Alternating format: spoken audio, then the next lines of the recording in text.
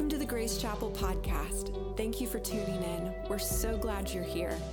Before we get started, we want to remind you of the importance of being connected into a local church body. Podcasts are a gift from God, but are meant to be supplemental and not substitute or replace the gathering of the saints in worship in the Word. With that being said, we pray that this teaching would bless you, equip you, and encourage you in your walk with Christ. All right, well, we're continuing in a series that we've been in for weeks now called Built Together. And we're exploring the fact that God builds his church.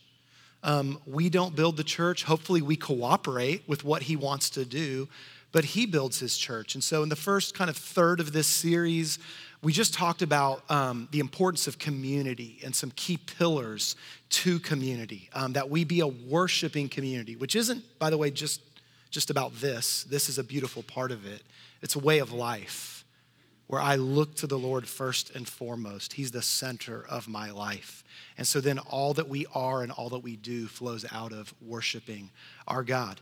That we're meant to be connected. We need to truly know each other, not just say, hey, I kind of attend that place. Oh, you do too? Cool. No, like we're meant to be in relationship with the body of Christ in a local body, but we're a part of something bigger than this local body. And so we're meant to be in community and connected to the body of Christ. And then we talked about how joy and healing flow out of that we're meant to experience joy and be a place of healing, and how all of this is about being rooted in the love of God. So that was the first third. Now we're moving towards the end of the second portion of this series, where we're talking about how we all have parts to play in cooperation with the Lord, surrendered to his leading, but we all have a part to play in what he's building. We're meant to love and serve one another that his body might be built up, that folks who don't know him can come to know him, that folks who are walking with him can experience healing and growth, and that we can all find these unique ways that God has made us, that he's gifted us by his Spirit, that he's given us natural talents and gifts and abilities, and that we would operate in those. And that the basis of that is honoring God and loving and serving one another. It's not about finding our identity in our gifting. It's not about making much of ourselves. It's also not about thinking too lowly of ourselves, like I have nothing to give or nothing to offer. Every single part of the body is needed and beneficial and essential. And it's actually a beautiful and good thing that we're all a little different. Now, that makes things hard sometimes, doesn't it? Okay, nobody agrees with that. I think it's hard sometimes that we're all so different. Makes it challenging, but it's also wonderful. We need all of the different personalities, wirings, giftings. It's beneficial to the body. And so the last 3 weeks, we've worked our way through the spiritual gifts. We've primarily focused on Romans chapter 12 and 1 Corinthians chapter 12 and a bit in chapter 14. Many of you know, if you've been around at any point during those, that the next thing we were going to talk about was Ephesians 4 and kind of the five, it's often called the fivefold ministry, or these roles of leadership that help build up the church. And what I was going to do was briefly talk about that here and then circle back after the first of the year, because the last third of this series, we're talking about maturing, about how the body is called to grow and to mature. And so what I'm going to do is I'm going to kind of pause Ephesians 4, and we'll come back to that in January. So listen, if you're not thinking that far ahead, maybe I'm the only one who is. But we're going to kind of put a pin in that and talk about how the whole body is to be equipped so that we might grow and mature, and that there's some unique roles in the church that help do that. And so we'll talk about that more after the first of the year. So we got about 2 or 3 weeks left in this portion of the series. Then from Thanksgiving through the holidays, we're going to do a little mini series just focused on Advent and just kind of go through that together. So that's a little bit of where we're going. So today we are talking about stewarding our time and our talent. Our time and our talent. We'll talk about treasure next Sunday. So everyone can be sure to come, because we're going to talk about money, and that's everyone's favorite topic in church. Yes. So today, stewarding our time and talent. So here we go. We're going to just jump in Matthew chapter 25. I'm really only going to briefly look at this passage just to highlight a couple things. And then primarily, we're going to focus on the story of the feeding of the 5,000 plus. I'll say. So here we go. Matthew 25, verses 14 and 15. The context of this is that Jesus is having a long dialogue regarding the end times, regarding how things are going to unfold. And so in the midst of that, he has this dialogue. For it will be like a man, this is starting in verse 14, going on a journey, who called his servants and entrusted to them his property. To one he gave 5 talents, to another 2, and to another 1. To each according to his ability, then he went away. The story goes on to communicate that the person that was given the 5 talents uses them, puts them to use, and doubles them. And additionally, the one that was given 2 does the same thing, puts them to use and doubles them. And then finally, the individual that was given 1 was nervous or whatever, and so instead hid that 1, saved it, did nothing with it. And now the return happens. And he begins to talk to the different servants about, okay, I've given you these resources, this talent, this stuff for you to use. What have you done with that? And so looking first at the one who was given 5, this is verses 19 and 21 now. Now after a long time, the master of those servants came and settled accounts with them. And he who had received the 5 talents came forward, bringing 5 talents more, saying, Master, you delivered to me 5 talents. Here I have made 5 talents more. And his master said to him, Well done, good and faithful servant. You have been faithful over a little. I want you to take note of that. Even the one that was given the most, it's still called a little.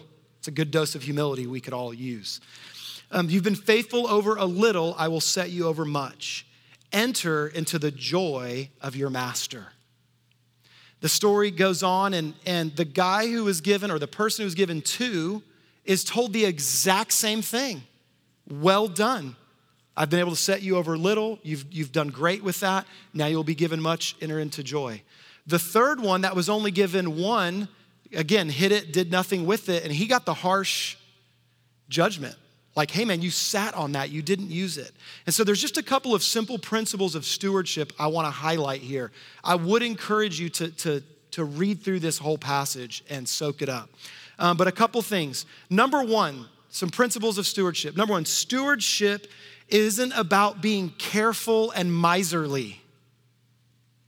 Often we think of stewardship, it means like, oh, be really careful with it, don't use it. No, in fact, it's actually using it well. Multiplying it. Notice what happens. What was given was used for the purpose of multiplying and having impact.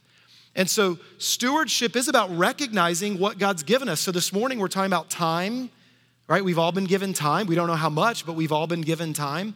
We've all been given talents, whether that's spiritual gifts or natural abilities or acquired skills. We've been given these things to steward. And it's about, am I using the resources that God has given in a way that has impact in the kingdom? And so it's not miserly. The point is to faithfully use what we've been given that we can see it multiply. The second thing I love about this is they were all given different amounts, but they were only judged based on what they did with it.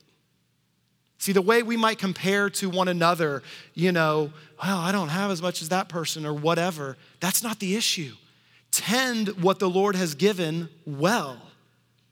And the judgment is the same. You're judged by what you do with it, not what you started with. That's why Jesus could look at the widow with the 2 mites, right? Putting it in and go, she gave the most. It's about how we tend that. And then thirdly, the one that was judged harshly, it was not due to the fact that he wasn't given much. It was that he didn't use what he was given. He walked in fear, he hid it, didn't use it, had no kingdom impact. So those are some basic principles. So I want to give you a couple things to consider. And then, I really wrestled with how to unpack this morning. And so what I want to do is I want to walk through a story from Jesus' life and the disciples and just see if we can mine out some ways that we apply this, of how we steward our time and our talents well. So a couple things to consider before we jump into that, all right? Number 1, as it relates to talent, abilities, I would encourage you, it is worthwhile to give time prayerfully considering and even prayerfully dialoguing with people who know you well to just identify what your talents are. Be aware of them. Don't ignore it, right? That's what the guy did. He ignored it and kind of just hid it. God has uniquely crafted you and given gifts. And so what are some natural abilities that you have? What are some acquired skills, the education that you've gotten, things you've learned along the way? What are spiritual gifts that seem to be operating in your life? Identify your gifts. And then secondly, consider, how do I steward that with kingdom purposes? So I want to give you some ways to think about this. Pay attention to people and place. Like, where am I right now? Who's around me? Where do I have influence? That's a really good spot to be using my talents and gifts and abilities. You might feel like you're really limited. Man, there's very few people around me. Great. You can have pretty deep impact with just a few if you tend that purposely. So pay attention to people and place. I would also encourage you to prayerfully prioritize. Prayerfully prioritize. There's lots of good things, but what's the right thing right now? It's one of the hardest things. It's so easy to just get caught up in all kinds of things that ought to be done. And I'm just aware of this in my own life. Maybe you've experienced it, where I tend to pick up different roles, responsibilities, things without slowing down to pray and go, God, is this what you're calling me to step into? And so prayerfully prioritize so we can step into the right thing at the right time. I'd also encourage you, practice. Use your gifts, your abilities. Right where you are, use them. Identify them, use them. I love this phrase a buddy of mine uses. He says, don't worry, be crappy. I don't know if you're allowed to say crappy in church, but I just did. But I love that, you know? It's like, don't worry, be happy is the phrase, right? But it's like, don't worry, be crappy. Like, just kind of use it. It's okay if it's clunky or it's messy. Like, you got to get there somewhere. I guarantee you, there were some wonderful middle school kids that sat through some really bad sermons that I preached years ago as I was just trying to figure out how to do this thing. You're probably thinking, Jake, we've sat through some pretty bad sermons as you're trying to figure this thing out. But don't worry, be crappy, practice. And pay attention to special passions and things, all right? Secondly, time. Some things to consider as it relates to time. As the great theologians, old Hootie and the Blowfish once asked, time, why you punish me? And if you don't know that song, I'm sorry. Time, it's scarce. It's a scarce resource. It runs through our fingers like water, right? Like we can't hold on to it. I cannot believe it's November. Like the year just started. Is that just me? Time, it's scarce. Listen, time is a resource.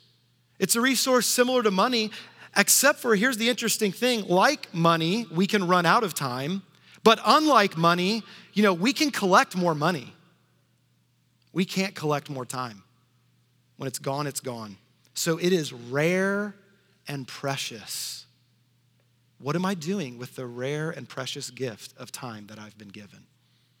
It's also temporary, which might sound like it's the same thing, but it's temporary in that when we enter heaven, when we enter eternity, it's no longer an issue because God is eternal and we will spend eternity with him. So here's the beauty of this. Because it's temporary, because it's these days, these moments, these breaths that I have here, what better way to spend our time than to invest what is temporary into what is eternal?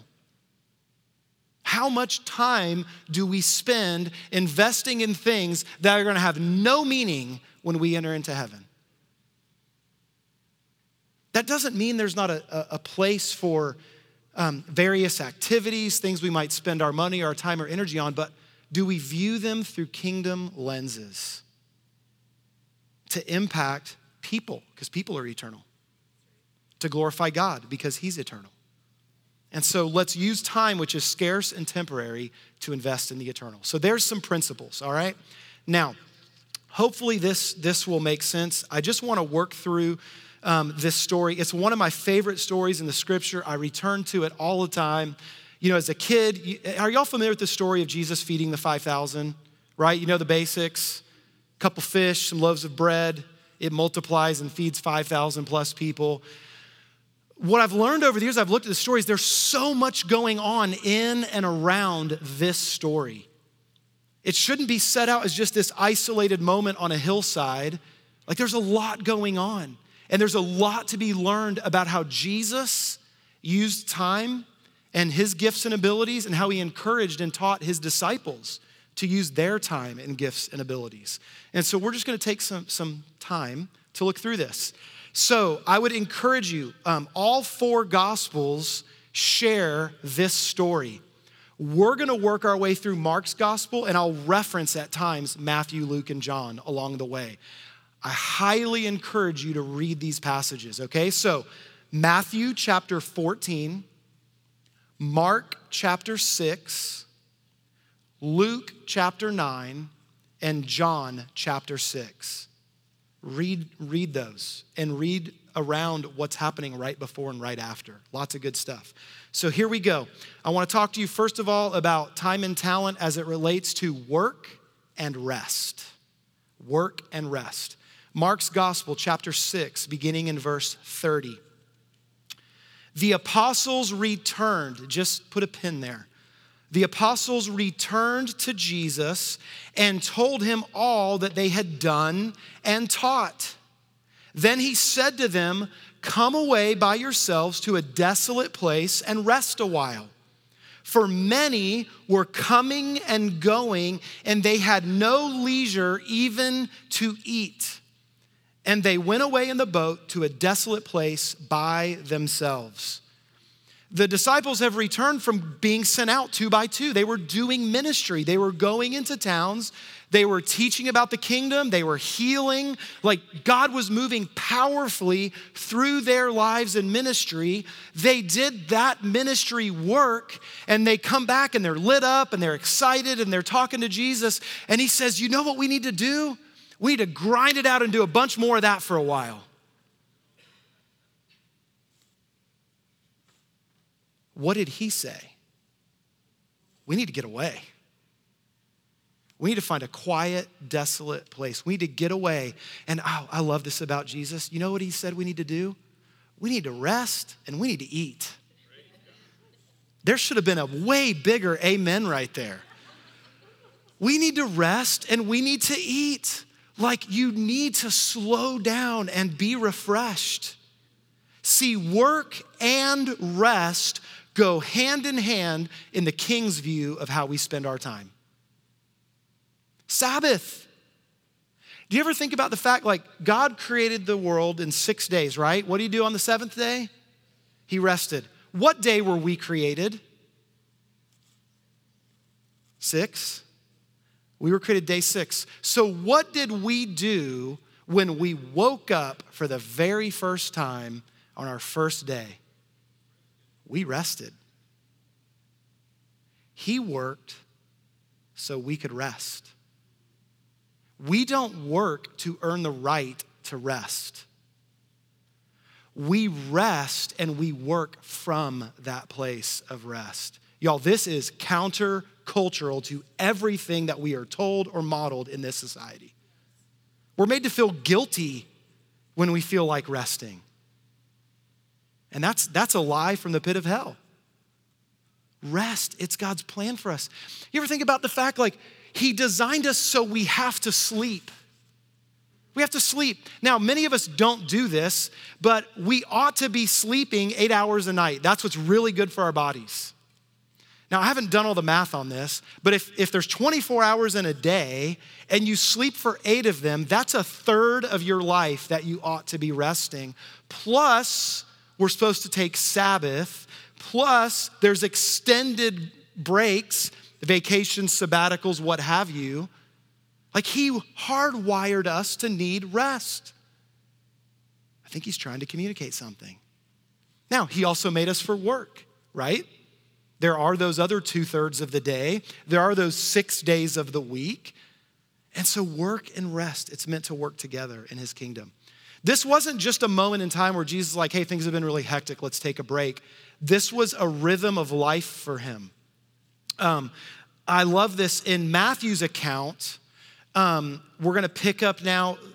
Matthew comes out a little bit differently. So Mark's account, the disciples have returned from ministry, victory, progress, taking territory for the kingdom. And Jesus said, hey, things are good. You've poured out. Come and rest. Jesus, however, is entering this moment from a different mindset. Matthew's gospel, chapter 14, verse 13. Now, when Jesus heard this, we're going to put a pin in that. He heard something. When Jesus heard this, he withdrew from there in a boat to a desolate place by himself.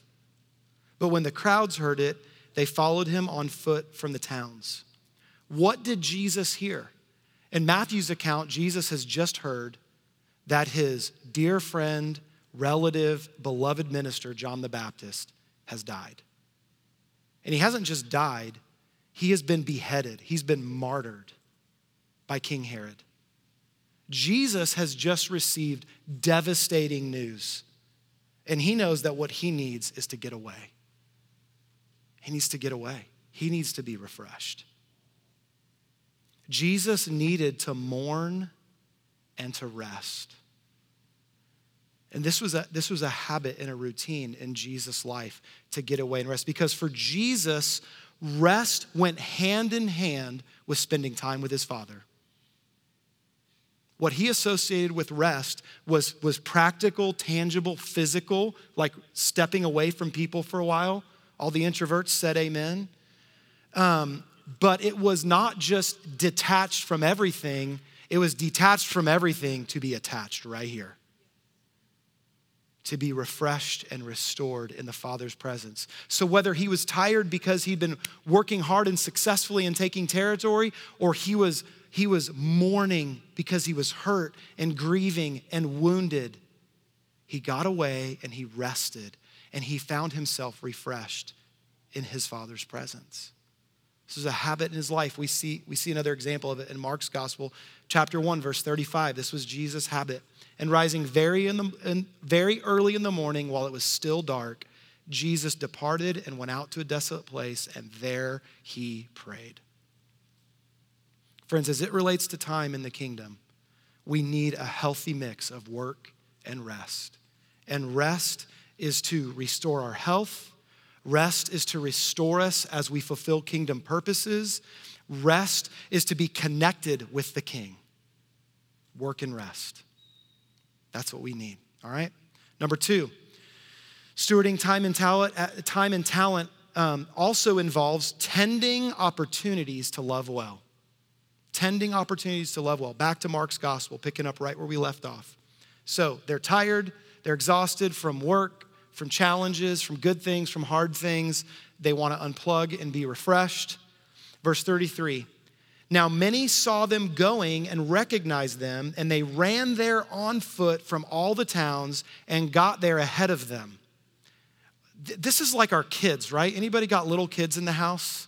Moms, how often are you just ready to sit down for 2 seconds, take a rest, and like, here comes the pitter patter of feet, right? It's like there's a special radar. If you're gonna sit down for a minute, suddenly they need something.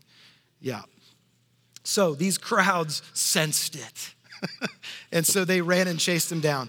Verse 34, when he went ashore, he saw a great crowd and he was annoyed by them. No, he's Jesus, he's not me. I'd be super annoyed. He's not annoyed, he has compassion on them because they were like sheep without a shepherd, and he began to teach them many things. Jesus saw the need right there in front of him, people in need. He had compassion and he ministered. Mark focuses on the fact that he teaches. Matthew focuses on the fact, if you look over at his gospel, that he healed those who were hurting. And classic Luke, right? He just sees the whole big picture and brings it together.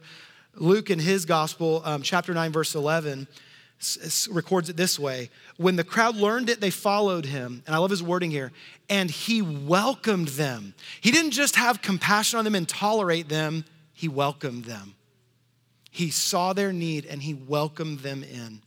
And he spoke to them of the kingdom of God. And he cured those who had need of healing. I love that.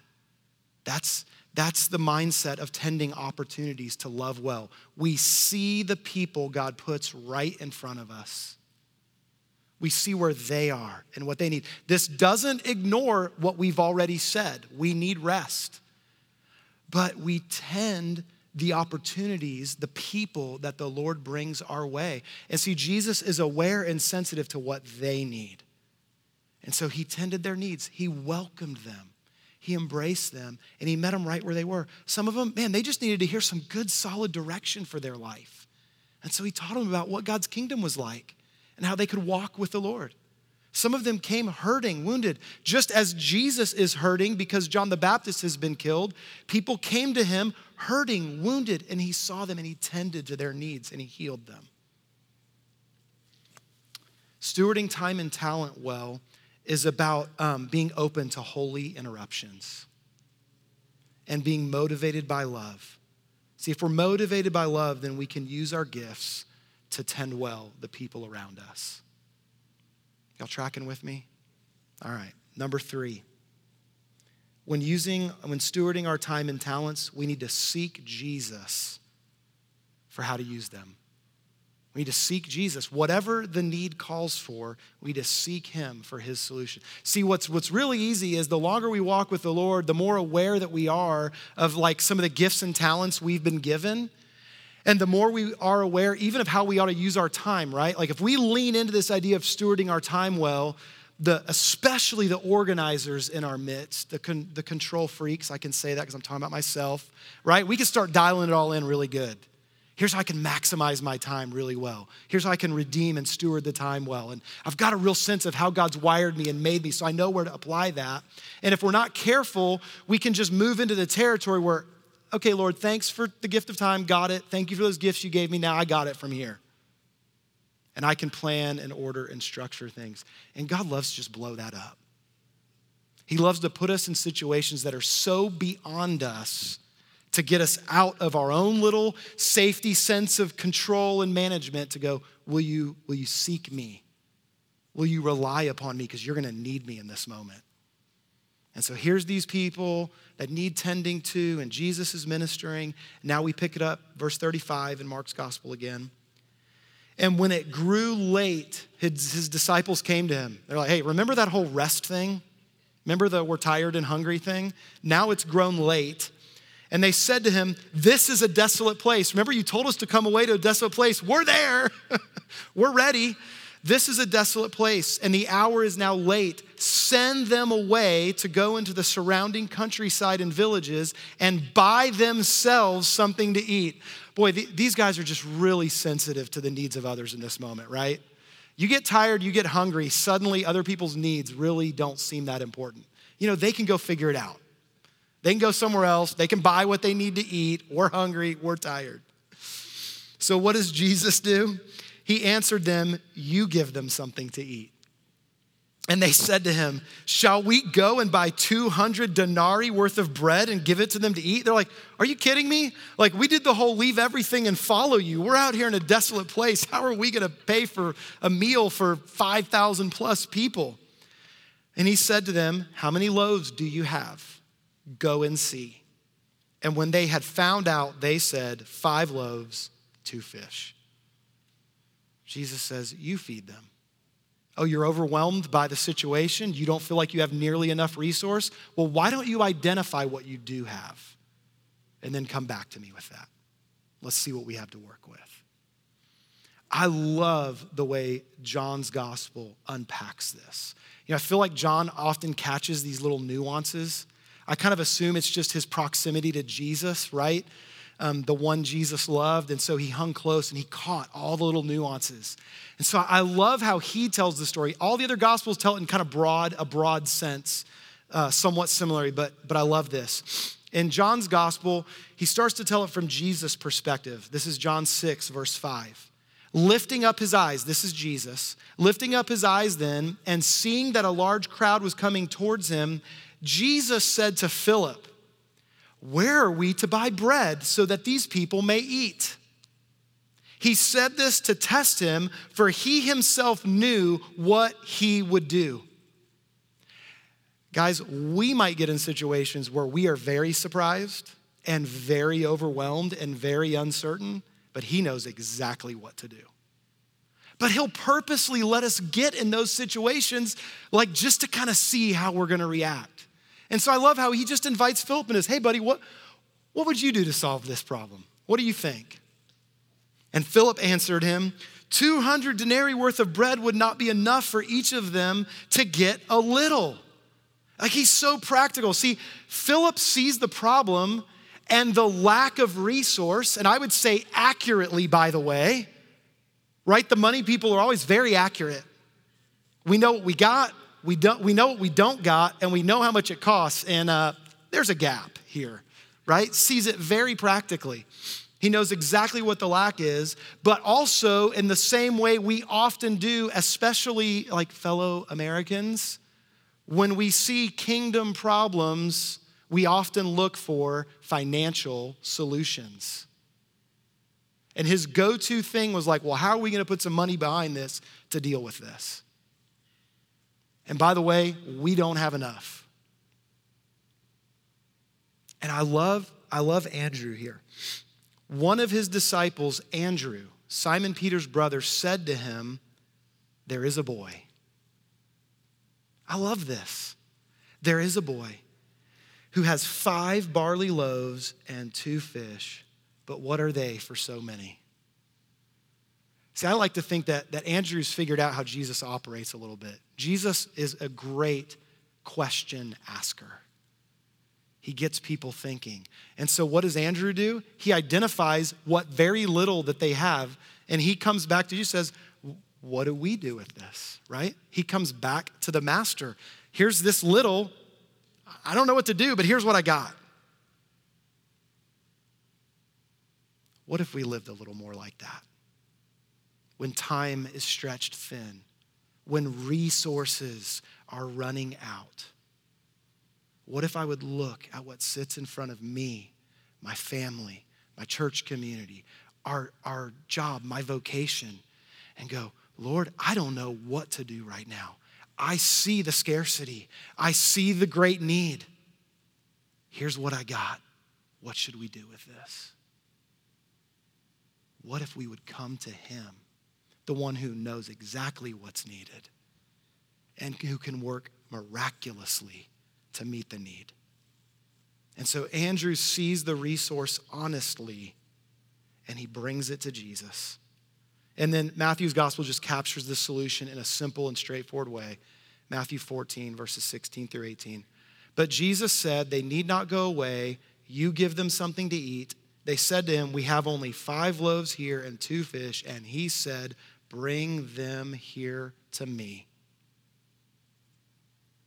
That's how we steward our time and our talent well. We identify the need. We identify what we do have, small and insignificant as it might seem. We identify what we do have and we bring them to Jesus. And we let him direct us because he's the multiplier. He's the one that can maximize. Right, all the way back to where we started, the guys with the 5 talents, it's like, Lord, you've given me these 5. I don't know what to do with it. What should I do? And trust his guidance because he's the multiplier. Last point. God wants us to participate in these miracles. See, when we're living with the mindset of stewarding our time and our talent for kingdom purposes, we get to participate in some pretty cool, miraculous things. Verse 39, back to Mark's gospel. Then he commanded them all to sit down in groups and on the green grass. So they sat down in groups by hundreds and by 50s. I mean, that's the first miracle right there. He got all those people organized like that. Verse 41, and taking the 5 loaves and the 2 fish, he looked up to heaven, he said a blessing, and he broke the loaves and gave them to disciples to set before the people, and he divided the 2 fish among them all. And they all ate and were satisfied. I love that. They all ate and were satisfied. And they took up 12 baskets full of broken pieces and of the fish. And those who ate the loaves were 5,000 men. Matthew records that was 5,000 men plus women and children. So you could be at 15,000 real quick. There's a lot of people. And I love some of the observations we see here, right? We went through the spiritual gifts over the last few weeks. Like there's the gift of administration, organizing thousands of people, sitting into little groups that are more manageable, delegating the distribution of the food out, right? See, things that we would identify as so simple and practical, they're gifts that God gives us, the ability to do that. We see the supernatural miracle at work as well. I love this, the practical gifts amid the supernatural miracle. When we bring the little bit that we've got, we get to watch it multiply in our hands and we're going, God, I don't know how you did this. Like, guys, I find myself regularly coming back to a place of complete awe at what's happening in our local body right now. We've been here for 8 years, and about on average, $280,000 to $300,000 comes in a year. This summer, we gave a 6-week notice to take an offering so we could try to buy a piece of property with cash and maybe help fund the remodel. And with 6 weeks notice, we're now up to the number we asked for. We had another 10 grand come in the last week or so. $350,000. I know our books. And those who know are laughing with me. I know the lack. Not the lack, but you get what I'm saying. I know the scarcity. I know the tension that we live in. I know what it's like to be planting a church and just kind of, we're right there, Lord. Okay, we're breaking even. We're hanging on. Y'all, I can't even wrap my head around that. In 6 weeks, the amount of money that came in is more than we've ever gotten in any single year.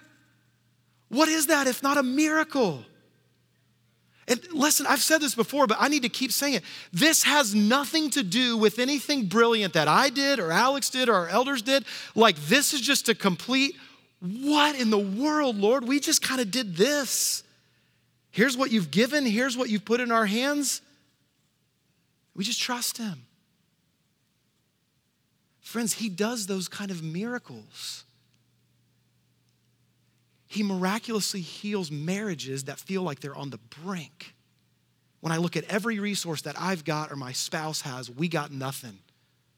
But we bring him the little bit that we got and we watch him work a miracle. Because this isn't all about money. It's about people. It's about the kingdom of God. It's about him loving and caring for people. And he's looking for people that are his kids who would say, God, I want to learn to steward well what you have given. And I want to participate with you in reaching people for your kingdom.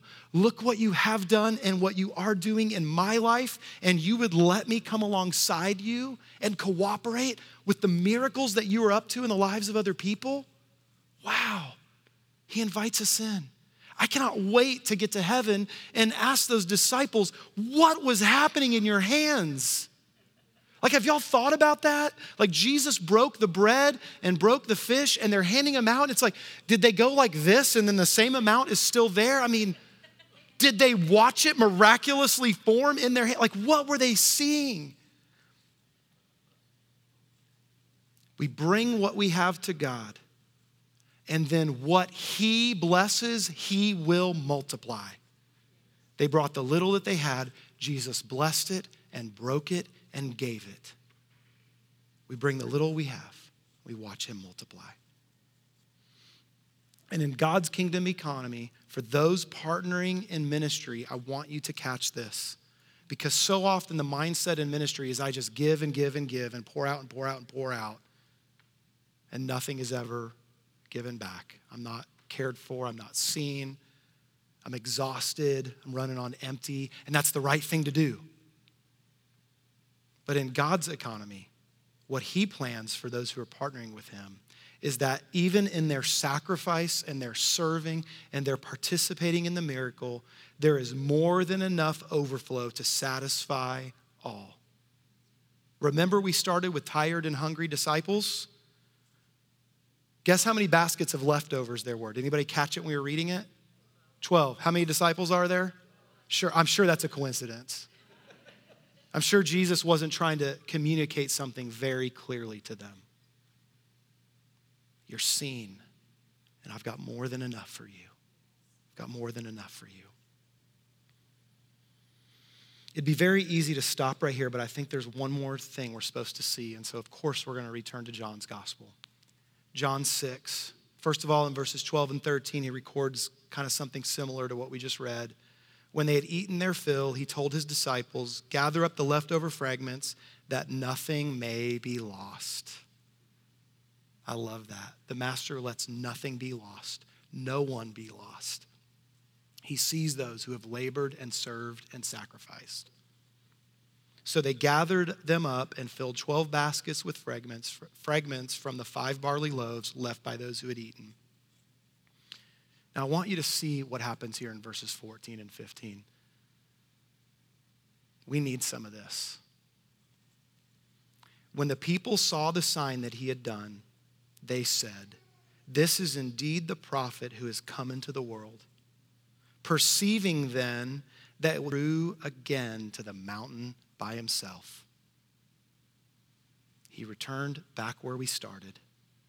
He gave, he loved, he served, and then he rested. And I just wonder how many people in ministry, when something like this takes place, what's the mindset? Well, we got to try to ride this wave to further launch our ministry into all new territory. Other people want to just see it repeated and more and more. But Jesus knew his true purpose, and he trusted the Lord's timing, not man's. So he didn't strategically ride the wave to launch his ministry into all new heights. He was present in the moment to honor God with the time that he had been given, with the gifts that he had been given. He did it in partnership with his disciples. They met the need, they ministered to the people, and then they got exactly what they needed. They got food and they got rest. Friends, after the miracle, there's always a question of what do we do next? And sadly, we try to then keep making miracles. And instead of riding just the gift of what God has done and is doing, we try to grab hold of it and steer it. He loves us, and he sees us, and he wants us to learn the beauty and the gift of stewarding our time and stewarding our talent for his kingdom purposes. And there's some pretty special things along the way that we can experience when we walk with him, when we learn from him how to work and how to rest, when we learn from him how to tend opportunities to love well, when we learn from him how to come with our scarcity and our lack, even in the face of really strong odds, to watch what he'll do. And friends, we get to see God work miraculously in our lives and in the lives of other people. Anybody else want to live like that? Man, I sure do. I need his help to live like that. It's so easy to grab the wheel and have my own agenda, my own thoughts on how I ought to manage my time and what I ought to be doing. But there is a gift in his lordship. There is a gift in learning to trust the King with what we've been given. Because my time is not mine. My talents are not mine. As we'll see next Sunday, my money is not mine. It's a gift that he's given, and he's just asking me to tend it well until he returns. Let's pray. Lord Jesus, we're just in awe of you. I feel like this whole morning has just been about seeing how incredible you are, being in wonder, gazing at you. And Lord, what a gift that you invite us close. You invite us to come and to learn from you. Your yoke is easy. Your burden is light. Thank you that we can come to you and we can walk with you, learning how to steward our time and our abilities well. walking in relationship with you, loving others well around us, and God, investing those things that are temporary into what is eternal. God, we need your help with this. Lord, would you help us to identify our gifts, our callings, our abilities? God, would you help us to recognize how we can steward time well? And Lord, would you help us learn to just, for this to be a daily thing, like not something we figure out and program, but just a daily walking with you, taking you by the hand, and learning how to steward what you've given us well. We love you. We need you. It's in Jesus' name we pray. Amen. Amen.